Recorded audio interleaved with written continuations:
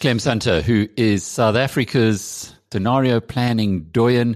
We've spoken many times over the years. South Africans know and love you, Clem, and they like looking to you to tell us what's in store for the year ahead. And you've written an excellent piece on BizNews with the different flags explaining what we should be looking out for. Before we go into the individual parts, just explain to us, for those who haven't read all of your books, why you use these flags to guide us in understanding what might be ahead. The real point is there is such uncertainty in the future that it really is, in many ways, impossible to forecast. And so the next best thing you can do is to analyze the forces driving the present into the future and then play scenarios around where those forces lead. And then you've got to identify the flags to watch in order to give those scenarios a kind of intuitive probability, because you can't just be like the Delphic Oracle and say the future can do this, the future can do that. You have to have a way where you can discern whether a particular scenario is becoming a favorite or whether it is going to go on the back burner. So, for example, this week, when we talk about the red flag, the talks between America and Russia, which are going on in Europe as we speak, each bulletin on those talks is a minor flag which will tell you whether there's going to continue to be confrontation, which could lead ultimately to sanctions and possibly war, or whether in fact they are working out a successful diplomatic solution to the problem of the Ukraine. It's really interesting looking at it that way. So in other words, it's almost like an agenda for the year, and you've told us what's on the agenda. What are the most prioritized, the things we need to watch? Yeah, because as we say in the book, Thinking the Future, one of the terrible things is when you have too many flags crowding out each other. And so you don't recognize it when it goes up. And we quote the example of Pearl Harbor, when the Americans were concentrating on all the flags going up in Europe. So they missed the flag going up around Japan entering the war. And so you have to try and be selective with the flags that are really going to count in changing the future. And that's what I've tried to do in this article with the 5 flags. But obviously, as I say at the end of the article, other people will have different opinions and say this is a more important flag than the one you've quoted. And I'm fine with that. But starting off with the red flag, the Russia-America. China's in there as well, presumably, and North Korea. Reading your story, World War III is not just the realm of science fiction. It is something that you tell us we need to be at least aware of. Yeah, I mean, look, Alec, it's only been 100 years since we've had 2 world wars. The First World War, 14 to 18, and then the Second World War, which started in 39. I mean, that's not so long ago. It's not like looking back into the Stone Ages or anything like that. And you know, particularly the First World War came out of the blue with the assassination of an archduke. The Second World War, as again we talk about in the book, Winston Churchill foresaw the chances building up in the 1930s. So to put a kind of Third World War scenario on the table is not being totally, impossible. It's actually saying we've had to, and there are certain issues now which could, through sort of accidental confrontation and emotion, could emerge. And you put it on the table, obviously, so that it doesn't happen.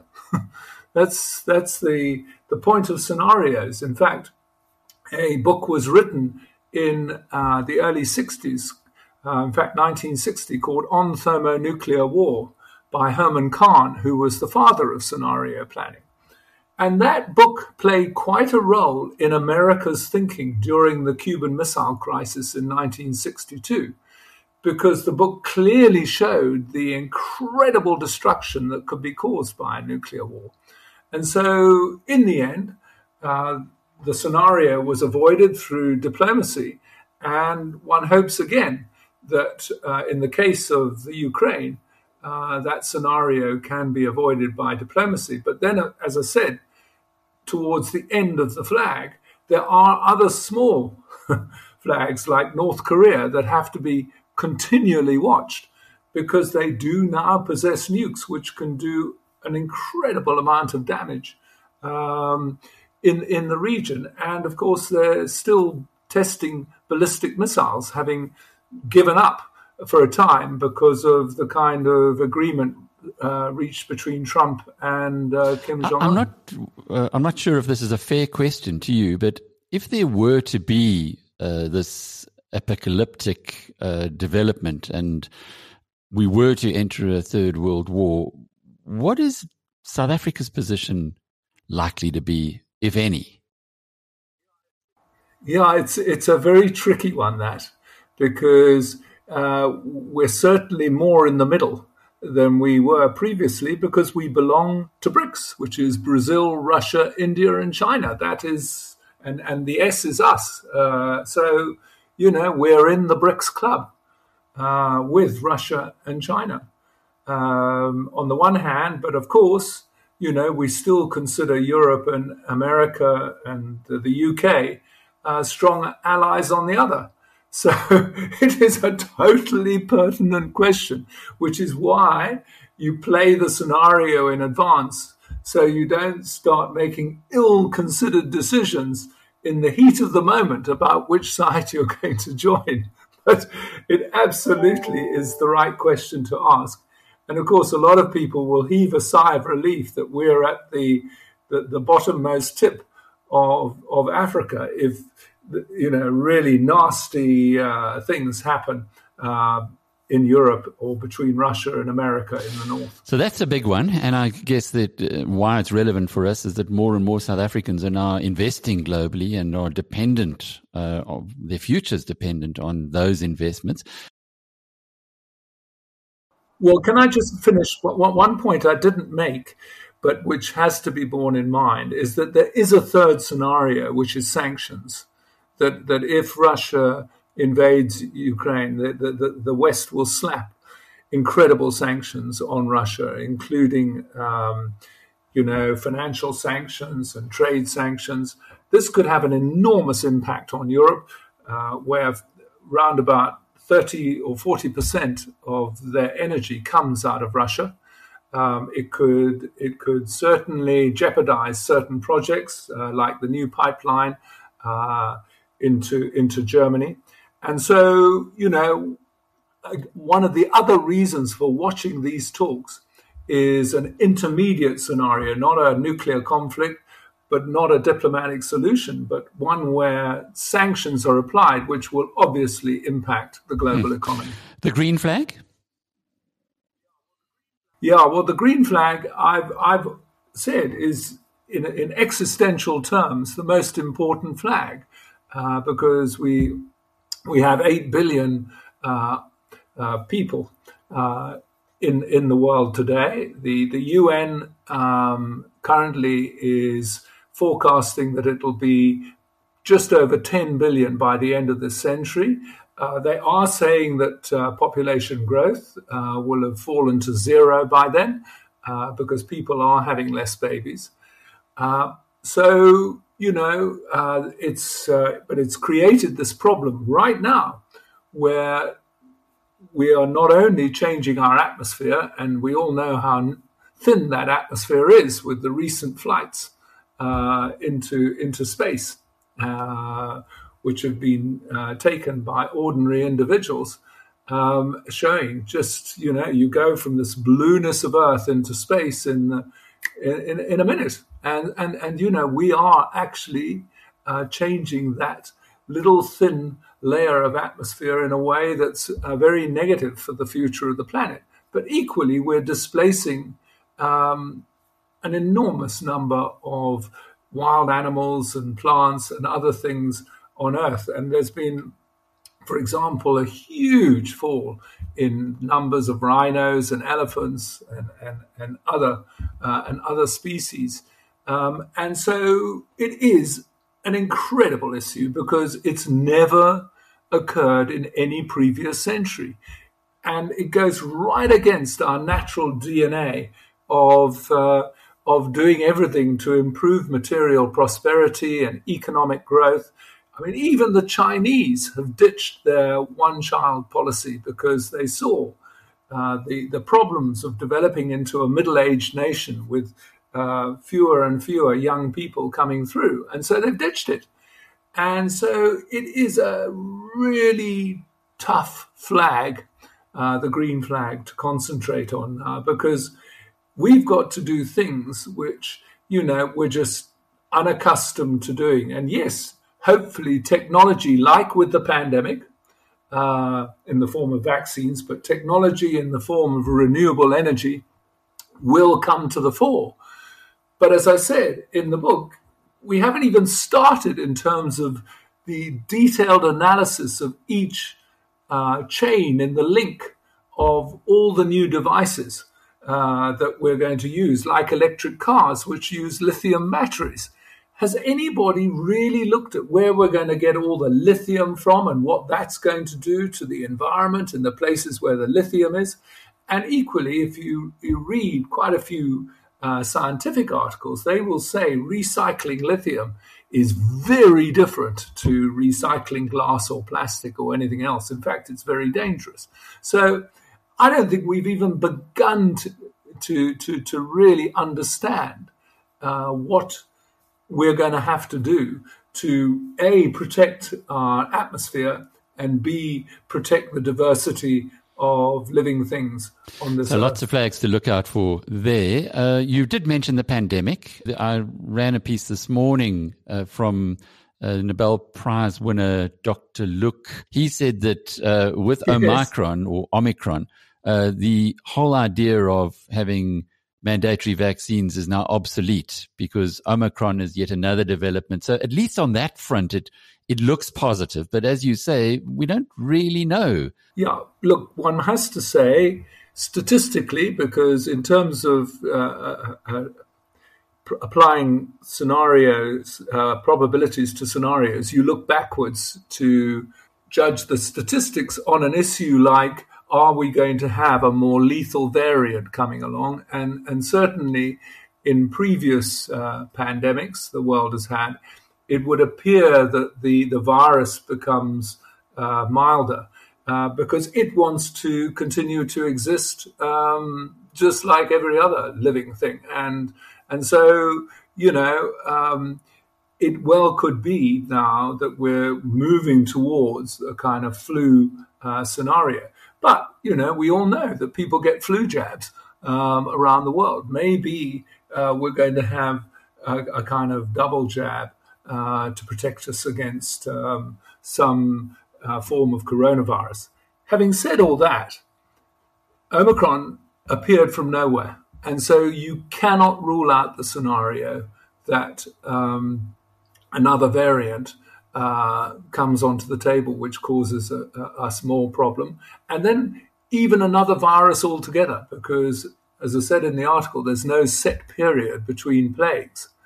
But right now, probably the biggest issue, which relates to the next flag of inequity, which I talk about in the article, is that we still live in a highly disruptive world where so many businesses have either disappeared or are in hugely anxious conditions.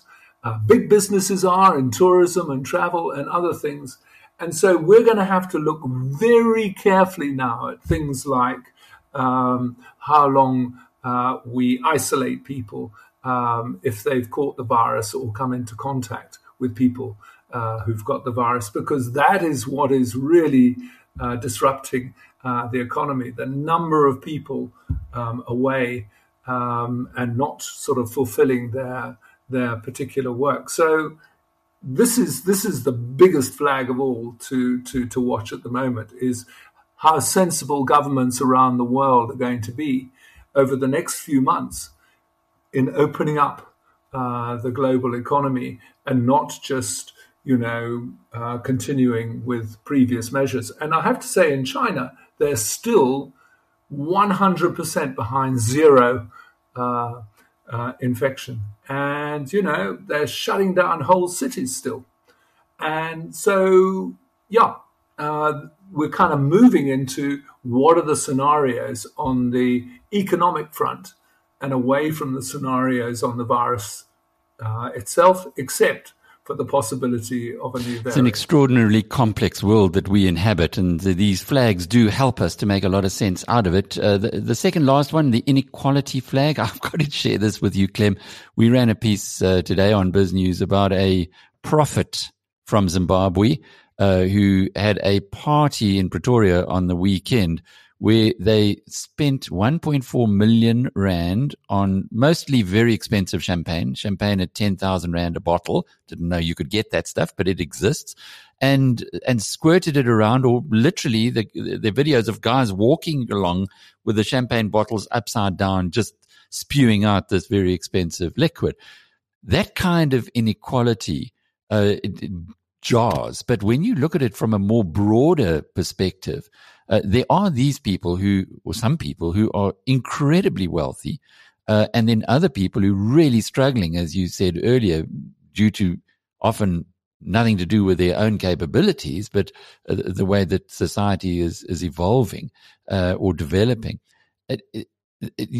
And for them, it must be very hard not to be resentful and angry. Yeah, and they are. They're resentful and angry. They have access to the internet, social media, and so there are quite a few movements growing to protest against this particular flag. And it was identified back in 2010, 2012, when there was a book about how we had reverted to the Edwardian era of the last century, at the beginning of the last century, in terms of inequality, because the two world wars had destroyed the wealth of the rich. And then in the 70s and 80s, you had kind of universal economic growth, which benefited everybody. Then from the 90s onwards, the return on capital has been higher than salary and wage increases. And then we had, of course, the financial crash of 2008, but it immediately recovered. But certainly the impact of that crash on wages and salaries has been felt even to this day.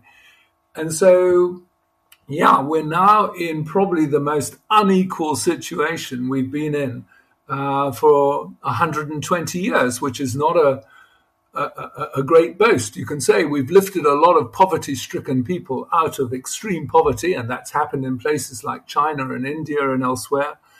But as you say, with the sort of flaunting of wealth and champagne and that kind of stuff, it increases people's anger, and that then changes the dynamic of elections and everything else. And so, again, we were going to have to watch this, not only here in South Africa, but in the UK and America at the same time, because there is a lot of anger around as a result of the unfairness of the pandemic.